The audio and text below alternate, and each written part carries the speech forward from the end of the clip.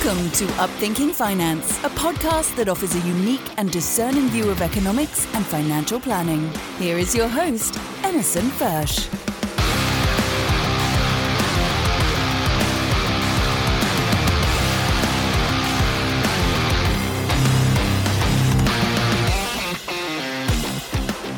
Welcome back to another edition of UpThinking Finance. I'm Emerson Fersh. In the movie Moneyball, the Oakland A's general manager, Billy Beane, whose part is played by Brad Pitt, is having a conversation with a player scout who's an old, crusty, stodgy guy who's been doing the same thing for decades and is complaining to Billy about why the team is all of a sudden deciding to shift directions and how they evaluate talent and offer player contracts. Billy's response to him is simple: adapt or die. That's a philosophy I've come to embrace in the last couple of years as I've opened my eyes to not only what I guess I could say, simply put, is a collective narrative by many of the large wealth management firms to push a particular view of things, but also to, as I face reality that what we're dealing with now, which some things we've experienced in the past, high inflation, geopolitical problems are almost a constant. But the way these events are coming together at once, along with all this social divisiveness and a number of other problems we're all facing right now, it is unique. And so to go on and to assume that this is just another part of a business cycle, I think is short-sighted at a minimum and really is probably more hopium at the extreme. Regardless, what I've had to change in my business is who I'm listening to. And I've shared before, for those of you who've been listening to this podcast since the beginning, I don't rely on the big wealth management firms anymore. You know, between the ESG agenda that has been spoken of by a couple of my guests to just those who really benefit from promoting this idea that nothing ever changes, I've needed to find better ways and different voices in order to really properly serve my clients. Today's guest is the result of a phone call I got about a year ago from a wholesaler that works for a company that represents a number of different smaller fund managers that you just don't read about anywhere. In fact, when I returned his call last summer, he actually laughed and said, in 2017, I tried to get a hold of you and you sent me an email back that said unsubscribe. And so I just said, well, you know, at that point, I didn't really need to listen to you, but I sure do now. At any rate, today's guest, his name is Rodrigo Gordillo. He's the president of and a portfolio manager at ReSolve Asset Management Global, which has offices in Toronto, Canada, and the Cayman Islands.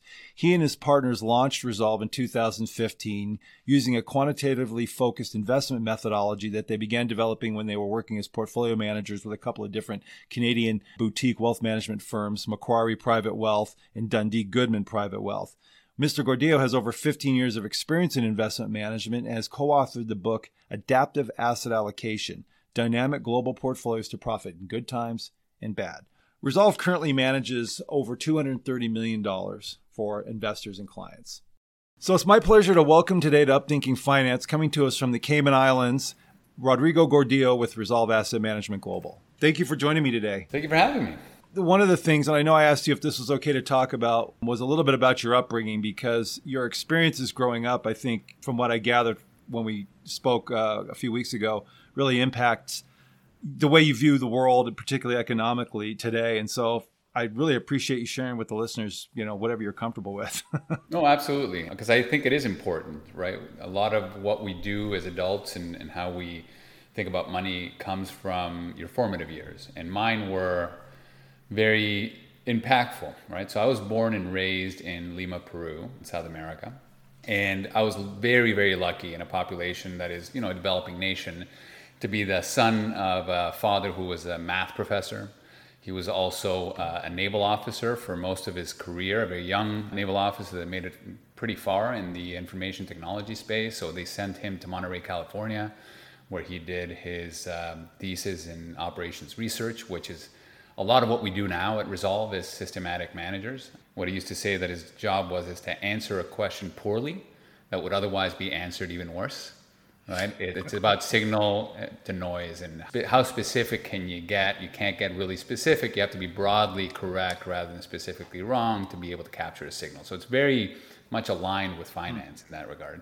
But anyway, you know, he was fairly successful. When he left the Navy, he started a software development company, made a decent amount of money. I was always surrounded by computers and math, and then Sadly, in 1989, my father did have all the money in a Peruvian bank account. We also had, my grandfather had recently retired and had written a letter to everybody that as an accountant his whole life, he was grateful that he was able to save, and that's, working hard and saving pays off, and that you guys, my kids, you'll never have to worry about me. Sadly, within the next 6 months, it was a period of political turmoil in Peru, and the president decided to be a more populist president where they were going to take everything internal, we were going to produce internally, and we decided to default on the IMF loans. And inflation went from a moderate pace to 7,200% in 6 months. And of course, the interest rates in the banks did not go up by 7,200%. So whatever you had in savings in Peruvian dollars basically went to zero, including my grandfather's savings. What was interesting around that time is, as the story goes, that our next door neighbor was about to be evicted because he couldn't afford to pay his mortgage. The mortgage payments were too high in Peruvian dollars. But after the hyperinflationary period, whatever imagine a $400,000, I don't even know what the mortgage was, but imagine a $400,000 local currency. That purchasing power went from $400,000 to 400,000 American dollars to $1 to $400,000 Peruvian currency. So with a couple of US dollars, he was able to pay off a full mortgage. What was interesting about that event, and we never stopped talking about it with our family, is that there are big winners and big losers. And the big winners were the debtors, and the big losers were the savers. And so that was an impactful moment in my life that has followed throughout my career in making sure that whatever I do, the way of investing has to account for a possible period of high inflation. And because Latin America, you've seen it even for the last 5, 10, 15 years. We see it all the time in different places in Latin America. North American and developed nations haven't seen that until recently. I'm glad we were prepared for it, for sure. It's kind of ironic. The big winners are the debtors and the big losers are the savers. And I mean, so many of us, it should be the other way around, right? You work hard, you save, you're disciplined, you should be rewarded. And yet that's a whole nother topic I could go off on. So you went down the path, I guess, and tell me if this is a fair characterization of quantitative analysis as you pursued an investment management career. I've had some exposure in my time in this industry to portfolio managers, and it just seems like, and typically with all the big firms that we all hear of, but it's pretty much somebody who gets an MBA and goes in and settles into a career of managing equities or some kind of a traditional path, goes to some big company, and then they just make bonuses based on their benchmarks, and that's the end of it. The QA guys, at least again from my observation in a retail space, I go to these conferences all the time with LPL, and you don't really see a lot of exposure to your sector, and maybe it's just because the fees to get in are so high, and it kind of all serves to perpetuate this way of thinking that needs to shift, I believe. How did you find your way down that path? Well, look, it started from first principles. When I say systematic quantitative, all I mean is I've written down some rules. And instead of keeping it in my notebook, me and my team have put it into code to make sure that we are disciplined and we are executing religiously based on our philosophy. The philosophy is what's important here. When I saw what happened to my family, and by the way, after a massive inflationary boom, there's a deflationary bust, inevitably. They're generally side by side. So front and center for me was understanding that I needed to protect against inflation, but also protect against bear markets, prolonged multi-year bear markets, and participate in the bull market. So a balance between those three was important. And this went all the way back to Harry Brown and the permanent portfolio. I don't know if you're familiar with him and his works, but in the late 80s, he said, look, you need to have 25% of your money in cash, 25% in gold for inflation, 25% in equities for growth, and 25% in treasuries for bear markets. And so that's a good initial kind of early man version of what we are, the way we think about balance and portfolio balance today. But we could even go back to the Talmud. There's actually parts of the Talmud that say, for investing, you should have a portion of your money in cash, a portion in a business, and a portion in real estate, right? Just to create that balance. And then you have to decide, okay, what does that mean? Is 25% in something like commodities that has 30% volatility, giving them the same amount as bonds that have 5% volatility, is that balanced at all? Are we letting the commodity tail wag the portfolio dog. So then you start thinking, okay, well, maybe there's a better way to balance this through risk.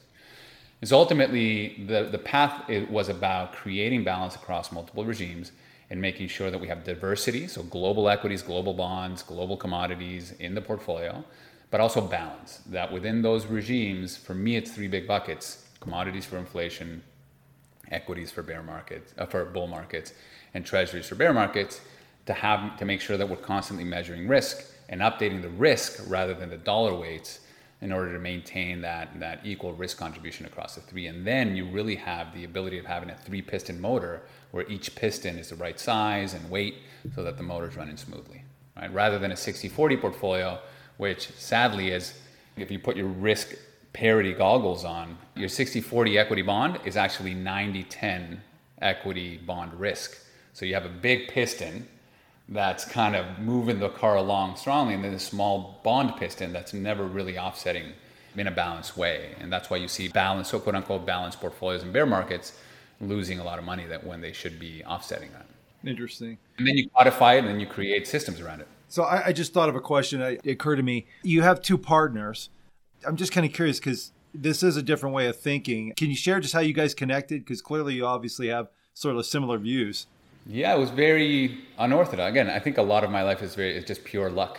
Being born to the father that I was born to, and being able to migrate to Canada, being taught to be an independent thinker. So I was on my own, building my own business, using these methods. Cruise through 2008 like butter based on these methodologies. And then when I met Mike and Adam, they moved over from another firm. The night they moved over, they went to the Christmas party. I went to them. We were just kind of talking to each other. Adam comes up to me and says, hey, how you doing? What do you do? And I said, well, it's a little complicated. Why don't you come to my office and I can explain it to you tomorrow? And he looked at me straight in the eyes and said, well, why don't you try me? And that night, we always say that in a room full of horses, you know who the zebras are? The zebras are Mike and Adam. And we spent the rest of the night till 4 a.m. talking about it. I'd never met an advisor group that was thinking the way I did. And of course, the third component that I didn't talk about is that an important component when equities, bonds, and commodities go down together, like kind of we're seeing right now, is to be able to short, right? So all of these concepts together was very rare. And Mike and Adam had already built out their own systems using that over the last few years. They did struggle through 2008. And that was the catalyst to say, we need to do something better. And they kind of, when you start looking at reality and diversity and balance, you come to the same conclusion. We all ended up in the same spot independently. And then we partnered up, and immediately, like the next day, we moved next to each other. That must have been exciting for you, because I tell you what, I've kind of was a zebra, but was willing to adapt to, what did you call it? What were the other group? The horses or the donkeys? I don't know, whatever. In a room full of horses, you know who the zebras are. Yeah. So I've always been a zebra in life, but yeah, I guess I kind of adjusted to the horses because it seemed like for the while that was all working, but it's a pretty lonely industry at my level. I mean, I've tried to have conversations with people, and most guys, their revenue streams are still coming in, and so if it's kind of the why change things if it's all working thing. But I'm grateful that I've run into guys like Alex Craner and Monaco and you and others, even though you're kind of at the PM level up here and I'm the guy down here. It's just comforting, it's reassuring to know that there's other people who see things and aren't afraid to literally make a shift like you guys did. By the way, it's not easy. It wasn't an easy career. It has not been an easy career to be very different. I can imagine. I mean, I've asked Alex, how well is this trend following? Because the shorting it opened up a whole new world for me. It was always the same, I'm sure, just ride it out.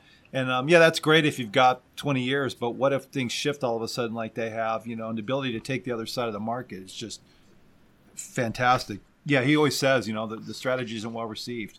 People think, oh, yeah, that's great, but they don't really want to act on anything. So one of the things I opened up with was this idea, and I guess this kind of leads to maybe more specifics from you as in terms of how you manage money, what you guys are doing now, is that there's this perpetuated idea that, this is just another part of the business cycle. And the more I've sought independent views that aren't vested in that kind of a perspective, the more I'm realizing that if you're looking at things like that, either you just aren't seeing what's going on or you just don't want to or not willing to. And so maybe speak to that a little bit if you can. It's totally natural. Again, I mentioned in the beginning of this podcast how much my formative years informed where I wanted to shine a light on, right? And the reality for developed markets and advisors within those developed markets and investors within those developed markets is for the last 40 years, they've kind of been like the turkey, right? They've been fed by their masters a certain food every single day. And every single day that the turkey eats that meal, it feels like their master is more caring and more loving than ever before, with more statistical significance every day that passes. And if that's your life, then you cozy up to that lifestyle fairly easily because you know nothing else. That's been your lived experience. Of course, until the day before Thanksgiving when you got your head chopped off, right? And so the problem with I always talk about let's not conflate experience with expertise. And I think experience has been 40 years of this market of disinflationary growth, right? Low inflation, persistent positive growth, and abundant liquidity is a flash in time. It is not common. It is not the norm. To not have to deal with inflation for 40 years, with the exception of a few years in the mid-noughts, is highly unorthodox if you have the experience to look at history and understand it.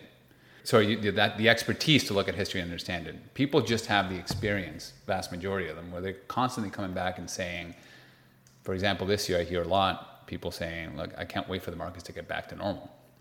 And me saying the last 40 years have not been normal. This is normal. Having to deal with inflation is a normal thing. And the repercussions that come from it, we can look back at history or we can just intuit and we'll know what the knock-on effects will be of inflation volatility. But you never had to think about it because in your experience, inflation goes back down to 2 and we're done, right? We're not. I mean, this is not common. And I don't know what the future lies, but I know what the past has done. I can show you a chart just to put some things into perspective. So this is a chart I've been using from the beginning of my career just to kind of help people go beyond their personal experience to understanding that markets are a little bit more complex than what we've felt. So this is the 60-40 portfolio from 1900 to 2016. I do need to update it. The point of this chart is to show that the investment lifespan of most people right now are probably 40 years old, right? So what we've experienced has been this disinflationary growth 75% of the time. Now, there was a rough patch there in the mid-2000s, but again, inflation was a moderate risk here, right? It wasn't that big of an impact. This is more growth, low growth environment. And with that, the Fed just needed to print some money because money printed didn't lead to inflation. It just led to economic growth, and especially financial economic growth. And it was really easy to beat absolutely everybody, right? If you're a passive 60-40 portfolio of 10 basis points, why would you do anything differently? Well, you do things differently because prior to 1981, the truth was that the dominant regimes were regimes dealing with inflation or deflation, not disinflation and growth. And if you're not aware of that, you can go through a decade or two of flat performance to negative performance. And if you are a retiree or looking to retire and you're getting no real returns in your portfolio when you're withdrawing money, then you can get whatever plan you had for 20 years of retirement can be gone in 7 years if you don't moderate it and you don't improve your results. And so there's an imbalance in the traditional portfolio that just includes equities and bonds. Since the beginning of my career, I've been trying to remedy that. It's gotten too easy to just rely on the same old approach to things. Here's maybe something you could explain to people. Go back to 2000, and I remember that, you had all this, the dot-com blew up, and then you had 9/11 mixed in the middle of all that, and then the war started and things started to turn around. But there was room to keep lowering rates. And so, I used to have clients ask me, well, what about the debt? And it was like, well, what about it? It was kind of like this thing back here. But maybe can you explain how we've kind of come to this point now? I know there's a lot of geopolitical stuff that goes on, but just purely kind of getting back to what you said, at some point, we've all been saying, you can't keep printing money forever. Can you maybe elaborate on that? It's, of course, a complicated topic because depending if you're a country that can print its own money, if you're the reserve currency, you're going to have a different experience than some place like Peru, it depends on international trade, has to keep their currency in check. We've lived a few high prints in printing money that immediately lead to inflation because the world doesn't care about the Peruvian sol, right? They care about the US dollar, right? And so the faith of the US dollar, as long as it's kept by some sort of either political power, military power, or narrative, or the pipes that have been built for decades, they will have an opportunity to print as much as they want and, eventually forgive themselves and be done with it as long as the faith in the US dollar continues. And that's a big if, right? So I'm not sure I can say that there's any imminent risk that, the US economy and the amount of debt that it has is going to be much of an effect. But certainly over time it will. And the geopolitical actions that we're seeing today, where Russia thinks they have reserve currencies in their account, and then all of a sudden, out of nowhere, they break this kind of unspoken clause that everything's fair game except for what the world runs on, which is the US dollar currency as a reserve currency that you can use for trade. When that goes away, all of a sudden, Russia, China, Saudi Arabia, and other nations are going to have a strong second look at trade measures and decide what currency they want to trade in, right? And the moment that starts to happen, all of a sudden, debt becomes a real problem. It can become a real problem. Certainly, what we've seen in the last 2.5 years, the major difference has not been the money printing, right? Because the money printing went into financial assets and actually led to the wealth effect, and it filtered into areas that were useful for the Fed. The problem with the last 2 years was that over-reliance on fiscal spending, money in people's pockets. They've identified that that's the right combination, a little bit of money printing and a little bit of money in people's pockets to lead to economic spending. That's, unfortunately, the spending went way above the production capability of the world, right? So over the last couple of years, we've averaged 20% excess spend in goods and services where the economy is running at 4 or 5, right? As its ability to satiate that demand. And that's where true inflation comes from. It was printing of money that went into people's pockets rather than printing of money that went into buying bonds and then went into equities. Two separate things. So what you end up with right now is the Fed having to have that dual mandate of raising rates enough where you can have a reduction in inflation but not cause a massive recession. And this is the problem, right? Like, you raise rates. This is when debt becomes a problem, because Latin American debt, anybody who's not part of the reserve currency or has dollar-denominated debt, but gets cash flows in their local currency, they're going to start struggling. And that debt's going to be either restructured or defaulted. And even the US government itself is going to have to pay higher interest rates on their own debt, right? So it starts to get hairy here.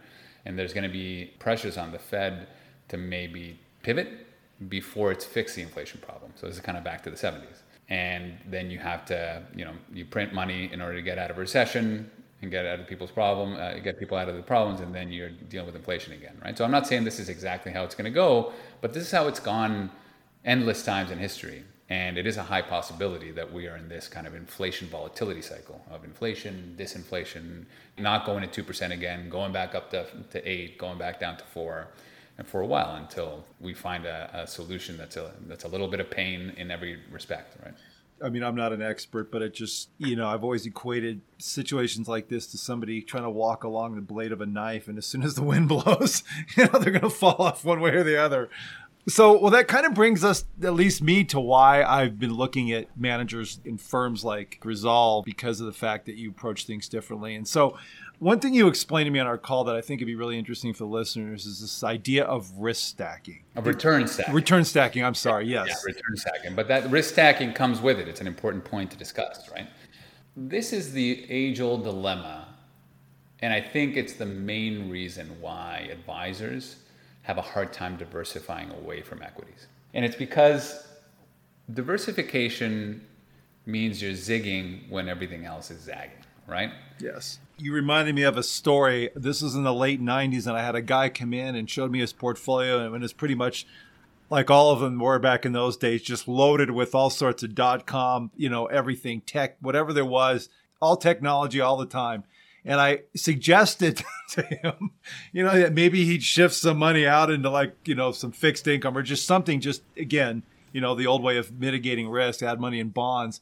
And I'll never forget his response. He just looked at me and said, Why would I move money to something that's going to pay me 6% when I can get 20% over here? You know what I mean? As if this was just, anyway. It was a guarantee that he was going to get 20% Yep. of the time that he needed. Yeah. In Canada, where I grew up, there are no ski companies and there are no bike companies. A ski company would make money every year by selling skis in the winter and then kind of keeping cash flows bleed low in the summer. At the end of the year, you'd make money. And the same thing for bike companies. But of course, it makes more sense to own a ski and a bike company. So in Canada, there's only ski and bike companies, right? This is the idea of diversification. And the problem with most people is that when they see this green line go up like this, when this blue line is flattening, they're saying, why are you taking returns away from me? Now, the dark blue line here is the volatility of cash flows, right? This is the concept of diversity. Sadly, the problem with this diversity is that, this type of diversity is that when volatility goes lower, oftentimes, especially in these periods like here, right here, this light blue line is dragging returns lower. And when your benchmark is the equity market, and your diversity is causing you to momentarily underperform, you get fired, right? And so this is the problem. I'm going to stop sharing here. I'm going to kind of get into the idea of the issues with advisors' portfolios is that when you have a diversifier or a strategy like ours that is got zero or very low correlation to equities and bonds, what we're asking you to do historically is to say, look, take away some of your equities and give us some of that space in some of that portfolio real estate so that we can be zigging when everything else is zagging. And what that does is it creates a better risk-adjusted return. What do I mean by that? For every unit of risk you take, I'm now giving you more units of return. By adding that diversity, I'm lowering volatility and smoothing out the return streams over long periods of time. But from an absolute basis, your returns overall for your portfolio in a massive equity bull market are going to be lower by definition because I'm zagging when the equity markets are zagging. And so that's been the biggest pain point for advisors for years. So think about now the average risk-adjusted return for equities long-term is 0.3. So for every unit of risk you take in equities, historically you've achieved 0.3 units of return. Now equities run at, let's say US equities run at 15% volatility. So you get 5% real return, right? Real return, long-term. And by the way, roughly, bonds are the same way. They're around 0.3 units of risk in real terms. So long-term, bonds also offer, if you match the same volatility, like the 30-year treasury runs at 15% volatility, it has historically offered around 5% real returns, right? How far historically, though? Because you mentioned, which is 1926. Okay, so this is going beyond the last, got that's it. right. 40 In years. any given 10-year period, bonds might have a higher risk-adjusted return than equities and bonds, but historically, you're roughly getting the same. And the same thing goes for a commodity basket, around 0.3 as well, right? So we get to the same place. I think I have a chart for that actually, so I can. I was going to say, I'd like to see that. That's an interesting point. So this is, for example, a chart with U.S. government bonds, commodities, global equities, and gold from 1970 to today. Now, would you have expected that commodities would be the best performing asset class in that 50-year period? No, particularly because if you look at the last, whatever it is, 10 to 15 years, it's been flat to down. Exactly, right? But so the point I'm trying to make is that over long periods of time, it seems that every one of these asset classes has the same risk-adjusted return. The line that we as investors have decided to focus on is that black line there, that global equity. I mean, for all intents and purposes, they end in the same spot. They all made the same amount of money, right, for 50 years. The question is, do you want to take the rugged path, the volatile path of multiple drawdowns, or do you want to combine all these and be more thoughtful about it? This is highlighting the same asset classes, but I'm highlighting the periods of pain of gold, the periods of pain for commodities, the periods of pain for equities and U.S. government bonds. This goes back to our ski and bike example. They don't struggle at the same time, do they? Interesting. No. Yeah. And so the question is, why do we not put these all together in a thoughtful way like this, right? And this last chart is just putting them all together.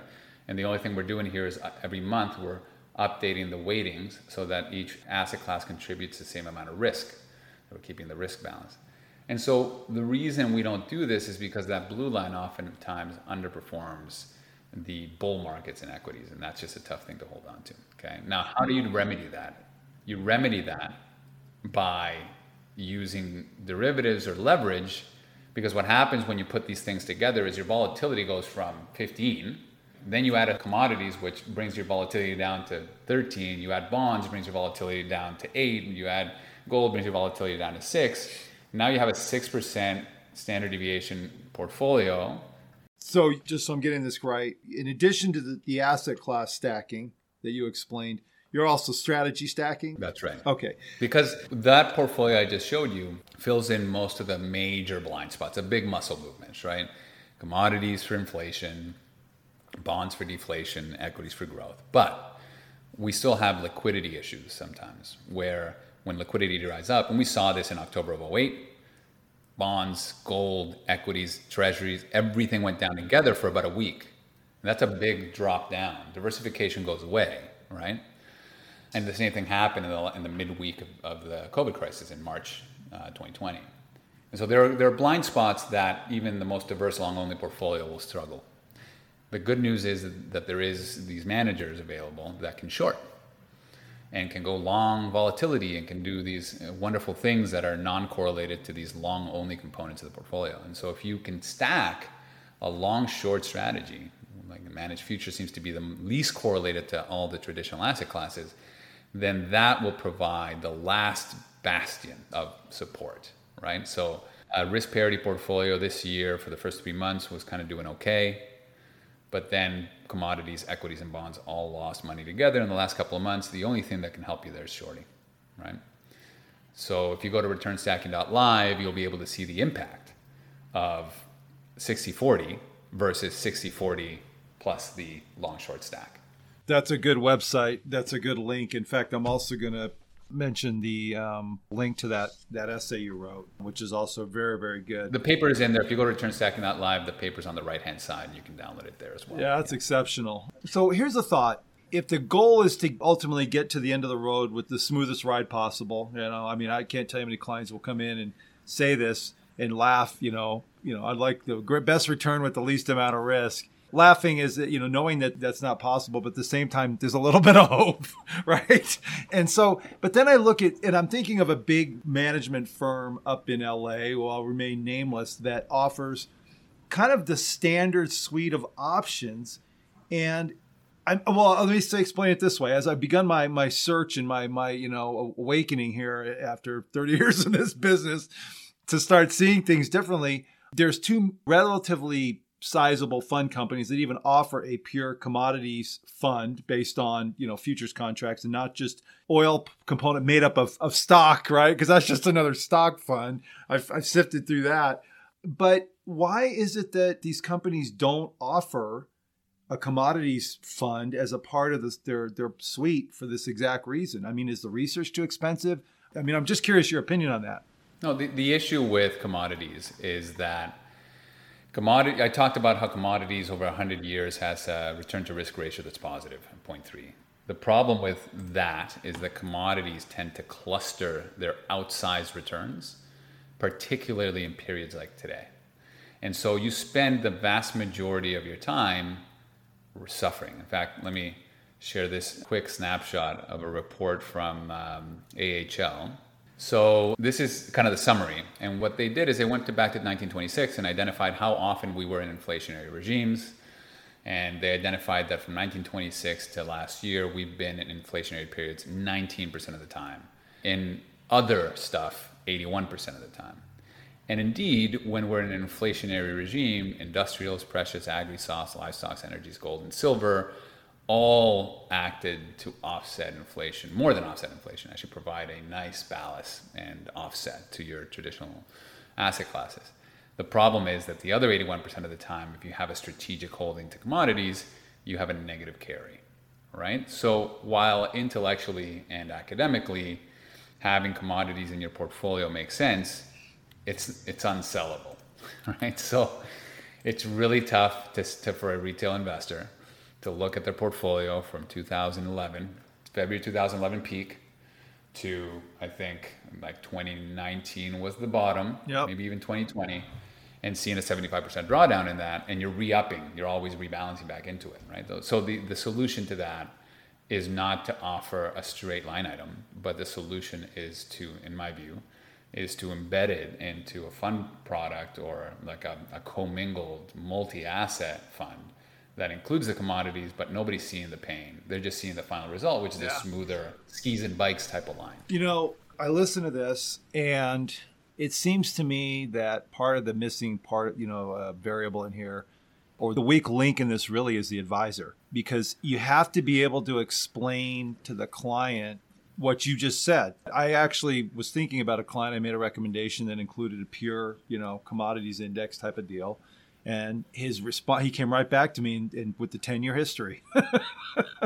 Well, why am I doing, exactly that? But, I'm not trying to sound like I'm some great guy, but because I put some time into this now, I was able to explain the whys. And then, that's all it took, was just one extra step. I had a guy actually with a different company that specializes in energy. And I asked him why more people didn't use their products. And he just said, because it takes advisors too much time to have to explain why the S&P is doing this and this sector's, And so I get it. It's almost like the decision's removed, but it's true. It's 100% true. I think the issue here is people, again, two words that are conflated is complexity. It's too complex. But what they're missing is that it's not complex. It's robust, right? Complexity is you are creating unnecessary or you're adding unnecessary levers that are going to lead to a blow up of some sort because we don't know what the heck's going on. We know exactly what's going on. We understand how the economic machine works and how to create better balance. So it's not that it's a highly complex system. It is more complex than the 60-40 portfolio, but don't confuse complexity with robustness. What you're getting by adding commodities, what you're getting by adding a long-short manager and long-short managers that may have long volatility strategies, what you're getting is robustness, not complexity. And robustness requires some education. Creating a more than the two-lever portfolio requires you to spend time with your investors. And, when I started in the business, I did have a legacy private wealth book, and my deal was, you got one shot to complain. You got one shot. If you complain once because we're not like whatever market you want, I'll remind you why we're doing this and what the long-term plans are. And then if you complain again, I'll have to send you to another advisor that's more suited to what your emotions are. And I did that. And then so I curated a very unique group of individuals that to the day I cannot fire.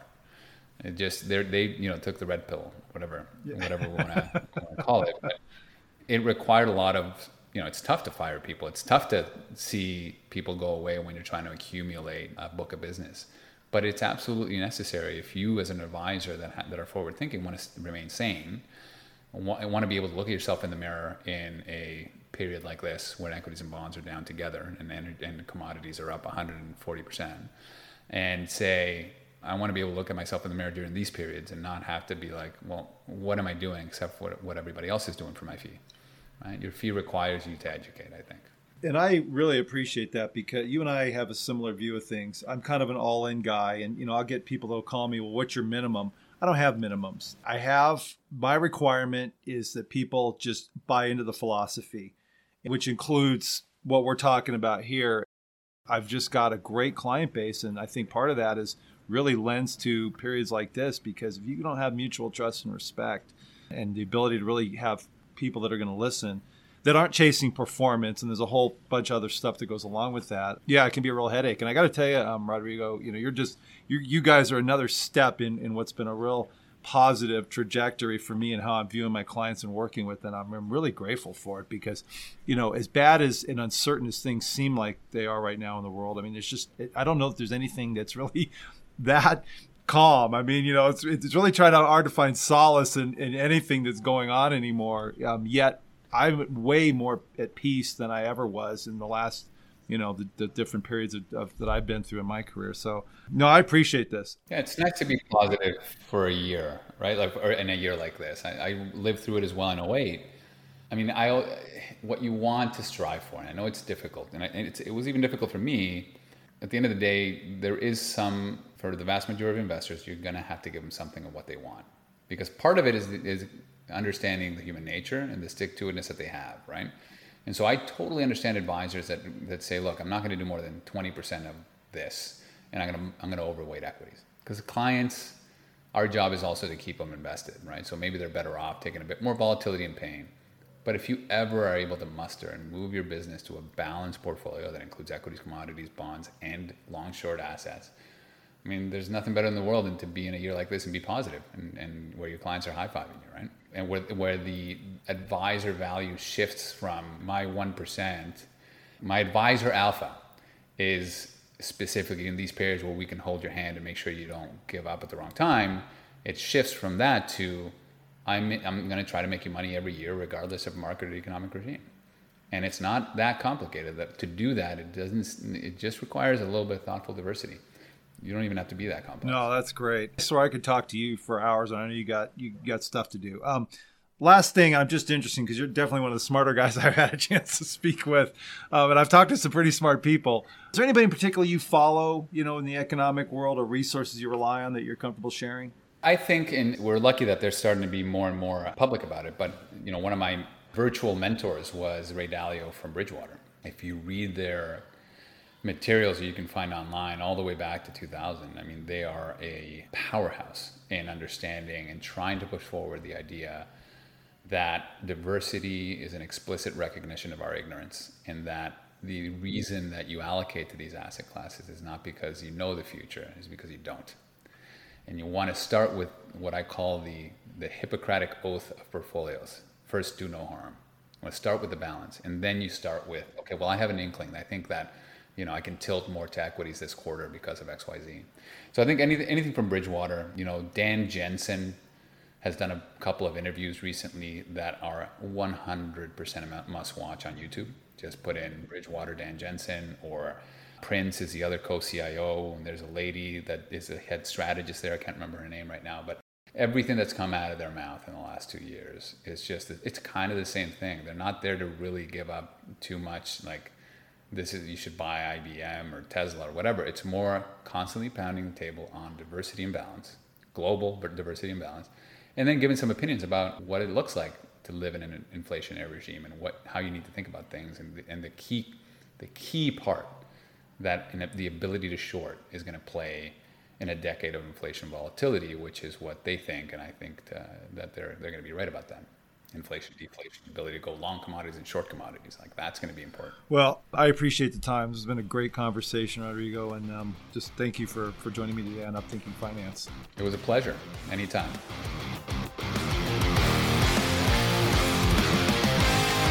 Emerson Fersch is a registered representative with and securities offered through LPL Financial, member FINRA, SIPC.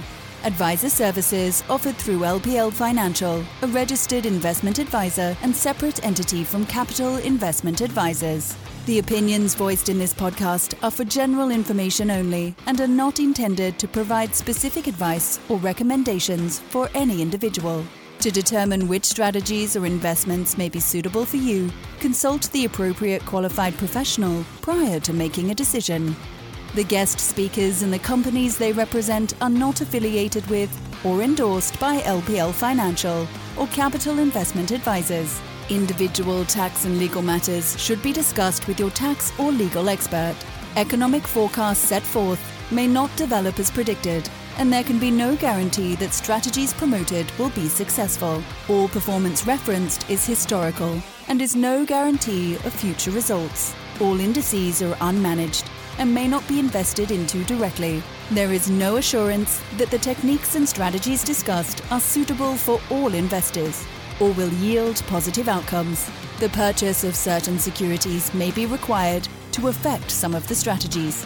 Investing involves risks, including possible loss of principal.